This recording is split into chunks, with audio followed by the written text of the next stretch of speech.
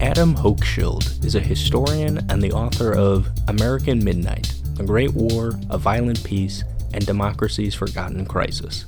This is Adam Hochschild. I'm Duncan Gammy. You're listening to Dunk Tank. All right, I'm here with Adam Hochschild. Thank you very much for joining me today. You bet. Good to be with you. So you've written a number of books. Most recently, this book I wanted to talk to you about today, American Midnight, The Great War, A Violent Peace, and Democracy's Forgotten Crisis. Very ominous title. Is this, when you say this is an American Midnight, a lot of people, particularly within the past 5 years, let's say, have felt that we are in a time of crisis or midnight. Were you deliberately trying to evoke a comparison with this title? Well, it's true. We've been through a rough time in the last few years, which I think peaked January 6th, 2021 with the invasion of the Capitol, something really unprecedented in American history. But I think whether or not all of that had happened, the period that I wrote about in American Midnight, 1917 through 21, is a time that all Americans should know much more about because it tends to get swept under the rug. It tends to get left out of the standard high school history textbook. And it's the time when I think it was the greatest assault on constitutional liberties in this country since the immediate aftermath of slavery. And that's what I was trying to describe in the book. And of course, this period, 1917 to 1921, World War I takes place during the beginning of this time period. And some people might be like, okay, well, during times of war, there's always less freedom. I mean, this was true during the Civil War as well, when, newspapers were getting shut down, et cetera. Why was this time different? Well, I think there were a couple things that happened. One, wars do always set off a kind of hysteria in almost every country. And U.S. entry into the First World War in April of 1917 certainly did so. It was followed about 6 months later by another event, which was the Bolshevik takeover in Russia, which was something that terrified many people in the American establishment. They were afraid, unrealistically, because I don't think there was a chance of it, that the Russian Revolution might spread to the United States. And these two things together provided an excuse for a crackdown on dissent of all kinds. Initially, it was directed against anybody who opposed the war. And that was because there was some opposition to joining the First World War. When Congress voted on it, for example, there were 6 senators, both Republicans and Democrats, who voted against going to war. 50 members of the House of Representatives, again, both Republicans and Democrats, who voted against going to war. Many Americans felt this was a European quarrel. The United States had not been attacked. Whatever the rights and wrongs of what was going on in Europe, it wasn't our business. So there was considerable opposition to the war, more so on the left than on the right. But, at various points on the political spectrum, people felt going to war was a bad idea. The government wanted to crush that dissent. Then when the Russian Revolution happened, the long struggle that had been going on for many years between the labor movement in the United States and big business, which wanted to essentially suppress almost all labor organizing, intensified, and that added to the repression. So it was a very tough time. Most people, don't know that during those 4 years, there was press censorship on a large scale. The government effectively shut down some 75 newspapers and magazines. There was political imprisonment on a large scale. During those 4 years, more than 1,000 Americans went to prison for a year or more, and a much larger number for shorter periods of time, solely because of things they wrote or said. And there was also vigilante violence. a lot of which was encouraged by the government. Yeah, you mentioned the Bolshevik Revolution happening and people in power being afraid of that.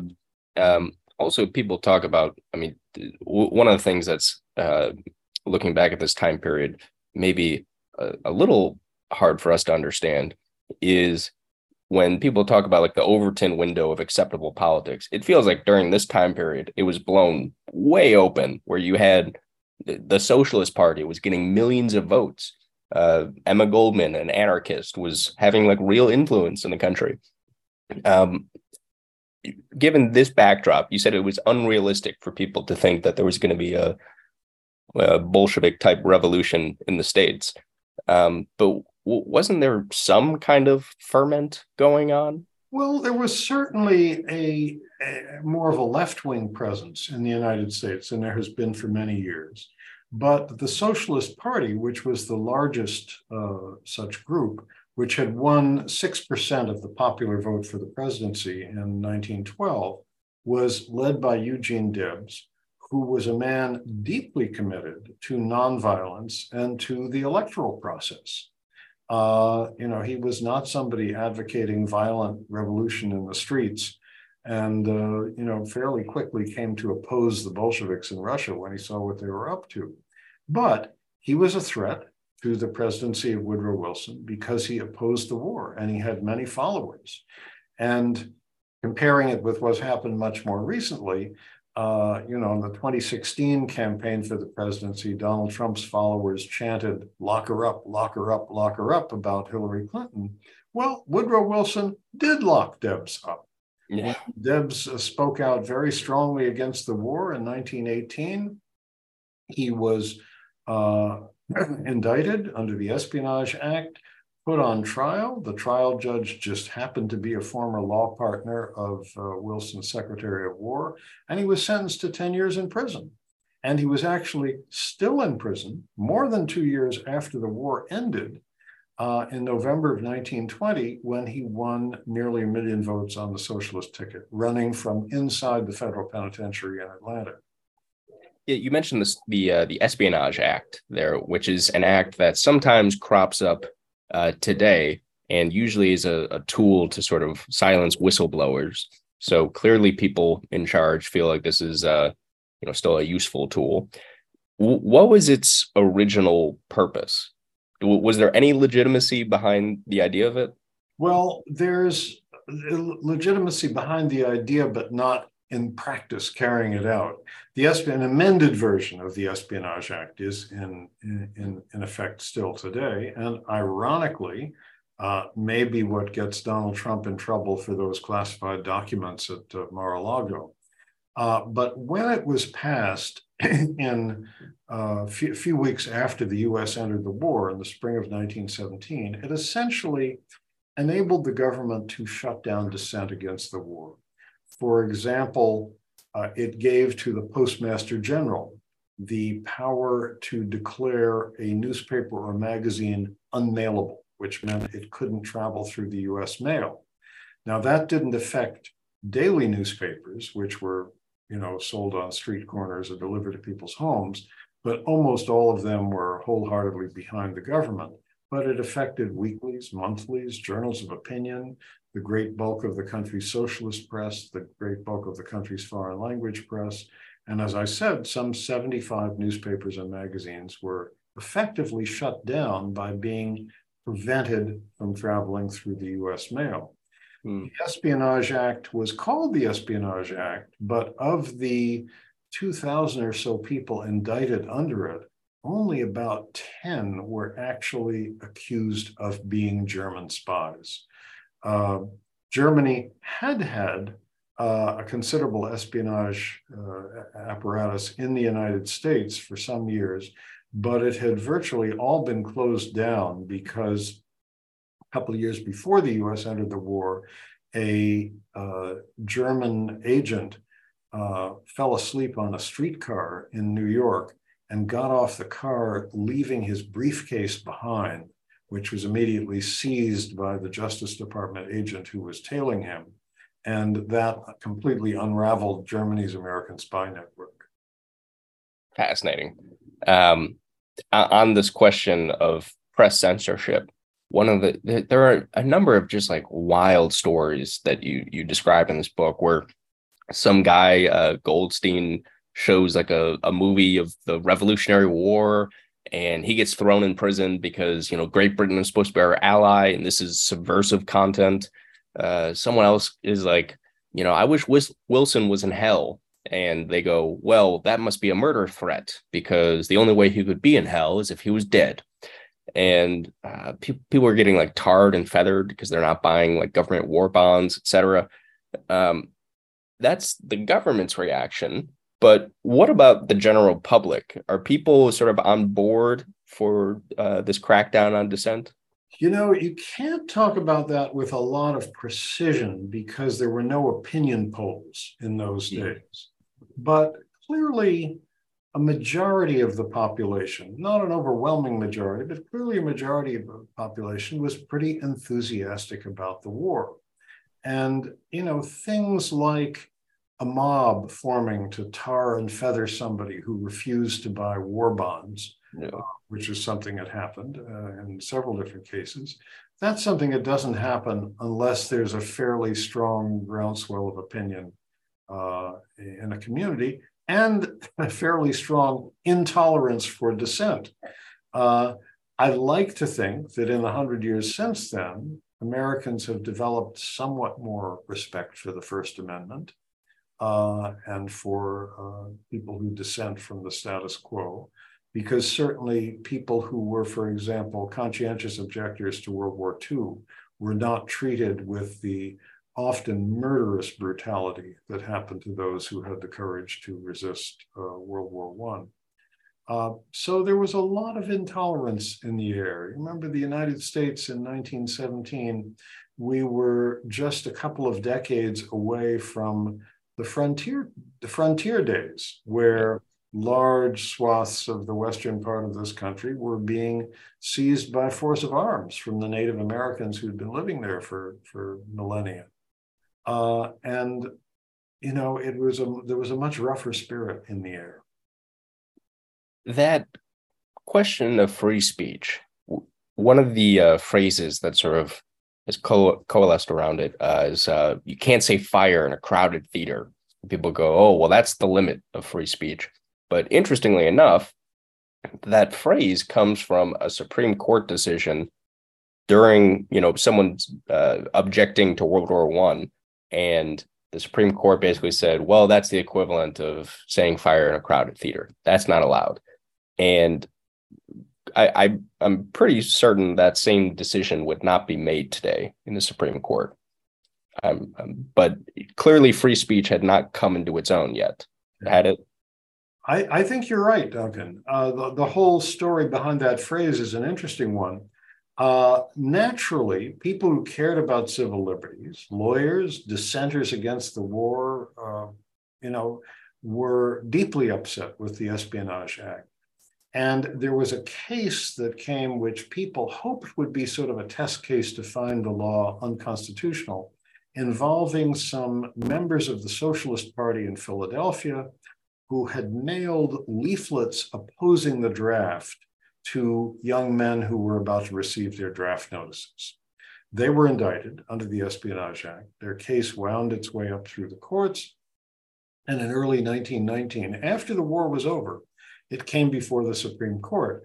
And people who cared about these issues put a lot of faith in Justice Oliver Wendell Holmes Jr., who was thought of as a big believer in civil liberties. To their horror, the court unanimously upheld the conviction of these folks who'd written the leaflets, and the decision was written by Holmes, who used, a phrase, something like, free speech is one thing, but it doesn't give you the license to yell fire in a crowded theater, which was a ridiculous thing to say about people who'd taken a principled opposition to the draft and had written a leaflet declaring that. Then later that year, fall of 1919, another case came before the Supreme Court, the Abrams case, also involving people who'd written leaflets, and actually leaflets in both English and Yiddish, and tossed them out the window of a factory in New York City where one of them worked. They were indicted and imprisoned under the Espionage Act. When their case came before the Supreme Court, Holmes, who was then 78 years old, I believe, was large enough to change his mind. And he told his fellow justices that he'd had second thoughts about the Espionage Act, and he was not going to vote to uphold it. They were so upset, his fellow justices, that three of them came to see him at his home and tried to talk him out of this and said, you know, we really need to hang together on this. They appealed to his past. He'd been an officer in the Civil War in the Union forces and had been wounded, and his sword was actually hanging on the wall above them as they spoke. And we know what they said because Holmes's law clerk was listening in from the next room through a half-open door. But he then dissented from the Supreme Court decision upholding the Espionage Act this time around, and his colleague, Louis Brandeis, joined him. Supreme Court dissents don't make law, of course, the way majority decisions do, but I like to think of that moment, and I think many other people do, as sort of the beginning of a time when 20th century America began to take the First Amendment much more seriously. Would the Espionage Act, is it in its in its current form, would you consider it to be unconstitutional? I mean, it hasn't been struck down as far as I'm aware. It hasn't been. I'm not a lawyer, and I'm also, to tell the truth, not familiar with all of the different ways that it has been amended over the years. Right, yeah. I do think it goes too far. It's the law that has been used to indict both Julian Assange and Edward Snowden, the whistleblowers. One can have, hostile opinions towards those people. I personally think Assange is kind of a loathsome guy on many counts, including what he did. But I don't think whistleblowers ought to be sent to prison. And I don't think the disclosure of classified documents that were obtained through another source is something that ought to be an indictable offense. Well, on the subject of making comparisons to today, would you say that Eugene Debs, when he was sent to prison, was he canceled? Is that an appropriate verbiage? Certainly the government tried to cancel him. I mean, sending somebody to prison for a 10-year sentence is certainly doing that. Nonetheless, they did, nobody stopped the Socialist Party from putting him on the ballot as their candidate for president. He was allowed to issue a 500-word statement each week to the press during the campaign. So that's not complete cancellation. Yeah. As I say, he got more than 900,000 votes. At that time, this was the presidential election, November 1920, Woodrow Wilson, the next year, left the presidency in early 1921. His term expired. He was succeeded by Warren Harding, who, for all his faults, he's certainly not the most honest of American presidents, had much greater tolerance for dissent, and actually told a friend of his off the record, Debs was right. We never should have been into that war. And he let Debs out of prison and actually invited him to stop in Washington on his way home and for a visit. And when Debs left Harding's office after that visit, he told reporters, I've run for the White House 5 times, but this is the first time I've actually got near. That mention of the end of Wilson's term, this is after he had his stroke, and a couple sort of dodgy characters seemed to capitalize on Wilson being incapacitated.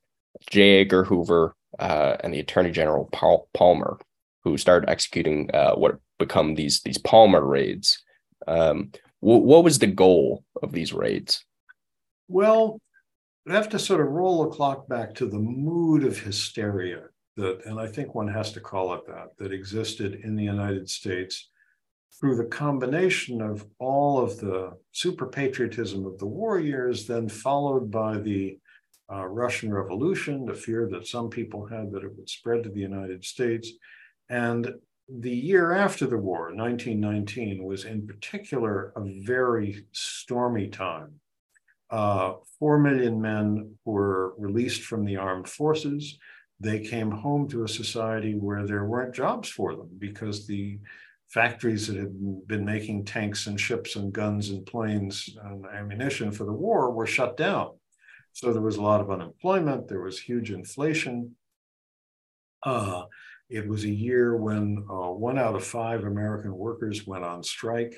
Very stormy times.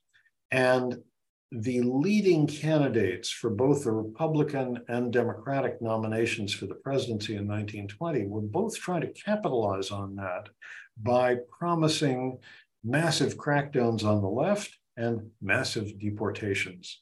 And Wilson's Attorney General, A. Mitchell Palmer, tried to get out ahead of the pack by actually doing the deportations. And he staged something that has gone down in history as the Palmer raids, late 1919, early 1920, where they arrested and questioned about 10,000 people throughout the Northeast and Midwest, looking for radicals and looking for radicals who had not yet become American citizens because they could then be candidates for deportation.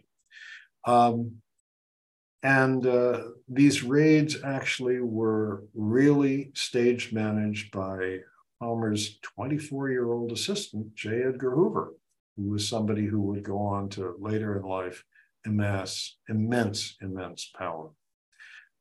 They arrested all these people, and then they ran into problems because a quite heroic effort by one man essentially managed to save thousands of these folks from being arrested. And here's how that happened.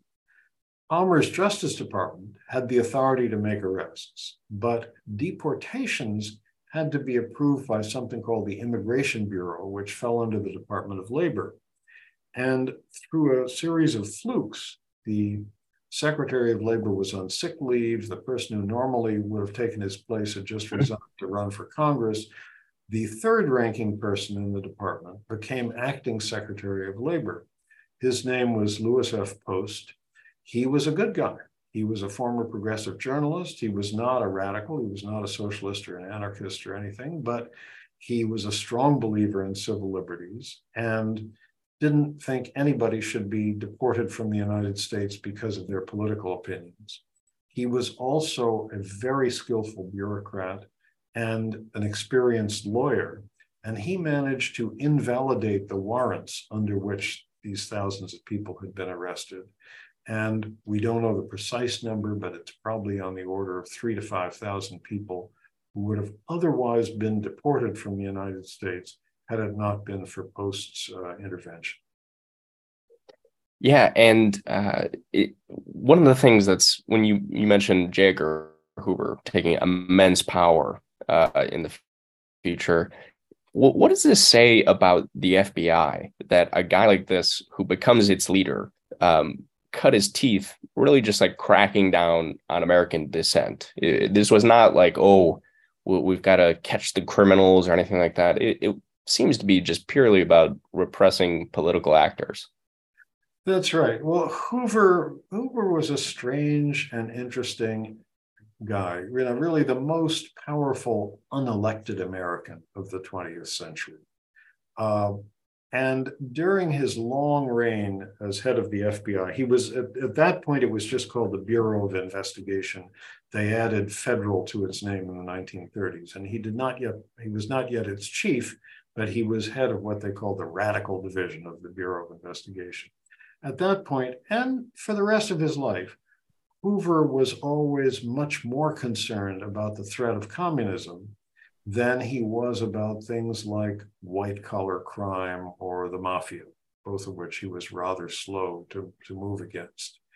And this was a period, we're talking now 1919, 1920, when the US, the actual communist movement in the United States was never that large.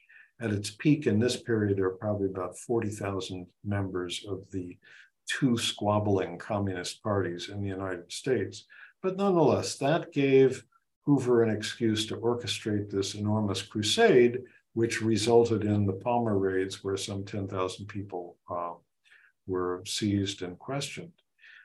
So he was driven always by this fear of communism, which I think, was on the whole not a very realistic fear. Yes, in later years, the Soviet Union did have a powerful espionage apparatus here and got the atomic secrets and so forth, but there were never that many Americans, never that large a proportion of people in this country who seriously supported communist revolution of any sort. Yeah, one of the funny things that you mentioned is how there's a New York Times story where they're using information, quote, from an official source and talking about the Union of Russian Workers. And it describes them as these like really, hyper-organized, malevolent characters. And really, they're just like peanuts. But it reminds me a little bit of when Dick Cheney gave information about, Iraq being connected to 9/11, and it gets printed in the New York Times. And then the next day, he's, at a podium saying, look at this article in the New York Times. Like, it's wild how it works. That's a good analogy, Duncan. Very, very good. Because I think, unscrupulous politicians, whether Dick Cheney, J. Edgar Hoover, any number of others we can mention, often are very good at making use of their allies in the press. And throughout this period, 1917 to 21, that I was writing about, the daily press in this country, including the better papers like the New York Times that should have known better, were really awful on the whole. They repeated uncritically pretty much whatever people in the government told them. If the government told them, the Union of Russian Workers is plotting a violent revolution in the United States, they would report that. And then, as you say, it then allows, Hoover or Cheney or anybody else to then point to this and say, look what the press is saying here. Yeah. Yeah. It's, when you talk about writing this book, at least in part to make sure that we remember this history, on the subject of like the Bush years, that's when I grew up, at least. And I remember how hated George W. was, where like he had the lowest approval rating, I think, of any president ever. And now it feels like he's just like this like cuddly guy on TV. I know what you mean. And it's like people forget. And that's just in my lifetime, never mind 100 years ago. Why does this forgetting happen? Is it just like the natural result? Is it the path of least resistance if we're not just like telling the story again and again? Well, in the case of why we feel differently about George W. Bush today, I think it's because Donald Trump was so much worse, and so he looks good by comparison. So I think it certainly helps one's presidential stature if you can get succeeded by somebody who is really appalling. Then it'll make you look better in the eyes of the public. But we're a country that forgets things pretty quickly. I think we've completely forgotten, except for specialized historians, and there's some good ones out there, a lot of the terrible stuff that happened in 1917 to 21.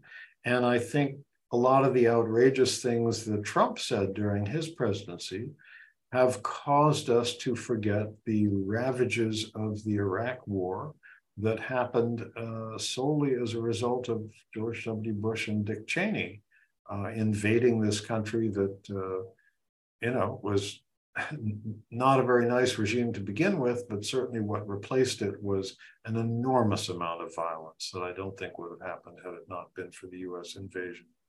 A great deal of bloodshed and the creation of things like the Islamic State, which didn't really exist before.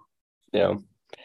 Yeah, you mentioned how we easily forget in this country. And I wonder if you think it has to do with the fact that America is a particularly rootless country where the only people who can claim to have like a rooted status on this land were basically exterminated, wiped out. Um, Black Americans were like ripped from their homelands, put here, and immigrants, like European immigrants who came over, sort of left their roots behind and got gobbled up into this like weird makeshift identity of just generic white guys. Uh, is this partly to do with the fact that we forget so easily? We just don't have a sense of rootedness. Well, I think all that's true, but in studying other countries for the other books I've written, I think every country has a strong tendency to mythologize its past. Everybody wants to think they have a glorious past. Um, Great Britain, for example, I did a book about Bury the Chains, about the slavery and anti-slavery in the British Empire. And somehow or other, the British managed to have turned to the fact that they were the world's largest slave trading nation and that they had hundreds of thousands of people in slavery in the British West Indies. In their mythologizing, they've managed to turn that into giving themselves credit for abolishing slavery in the 1830s. And throughout the rest of the 19th century, there were great production of images of regal Britannia sitting on her throne and grateful, kneeling former slaves casting off their chains at her feet. And British slavery was always talked about in those terms until in recent years, there's been a much larger Black population in Britain and who demanded that it be talked about in different terms. And I've studied, for instance, the way the 200th anniversary of Britain's ending the slave trade was celebrated in 2007, where throughout the country there were museum exhibits about the horrors of slavery, about the enormous slave revolts in the Caribbean, which really had much more to do with ending slavery than British benevolence. These were talked about now, but that's because there are now more than 2 million people of African descent living in Britain who've demanded that. So all countries tend to mythologize their past, and the United States is no exception. We have a heavy dose of. Absolutely. Adam, before we go here, what do you think, the lesson to be drawn here from this period of history that you write about in the book, where it seems like the labor movement recovered largely after this crackdown? There was, future left dissent afterwards, took time, but movements were rebuilt. For our moment, what can we glean from this era? The main thing I want people to take away from American Midnight is the sense that democracy and civil liberties are fragile. We have a constitution that guarantees on paper a lot of remarkable things, but it can very easily, portions of it can very easily go up in smoke when there is crisis, pressure. American entry into the First World War was one of those crises that pushed us over the brink back then. The threat of the Russian Revolution was another. I don't know what the crises will be in the years ahead. We can certainly anticipate some of the pressures that this country is going to be under. We're going to be under increasing pressure from the warming of the earth, drastic weather crises, and an increasing flood of refugees from the equatorial parts of the world that are going to become uninhabitable as the decades go on. I don't want that or any other crises that may be in our path to make us forget about those constitutional guarantees of human rights, which are so, so important. They're fragile. We have to guard them. Absolutely. Adam, the book is American Midnight, The Great War, A Violent Peace, and Democracy's Forgotten Crisis. Thank you very much for your time. Thank you, Duncan. It's a pleasure being with you. Thank you to Adam Hochshild, and thanks for listening to Dunk Tank. I'm Duncan Gammy. See you next time.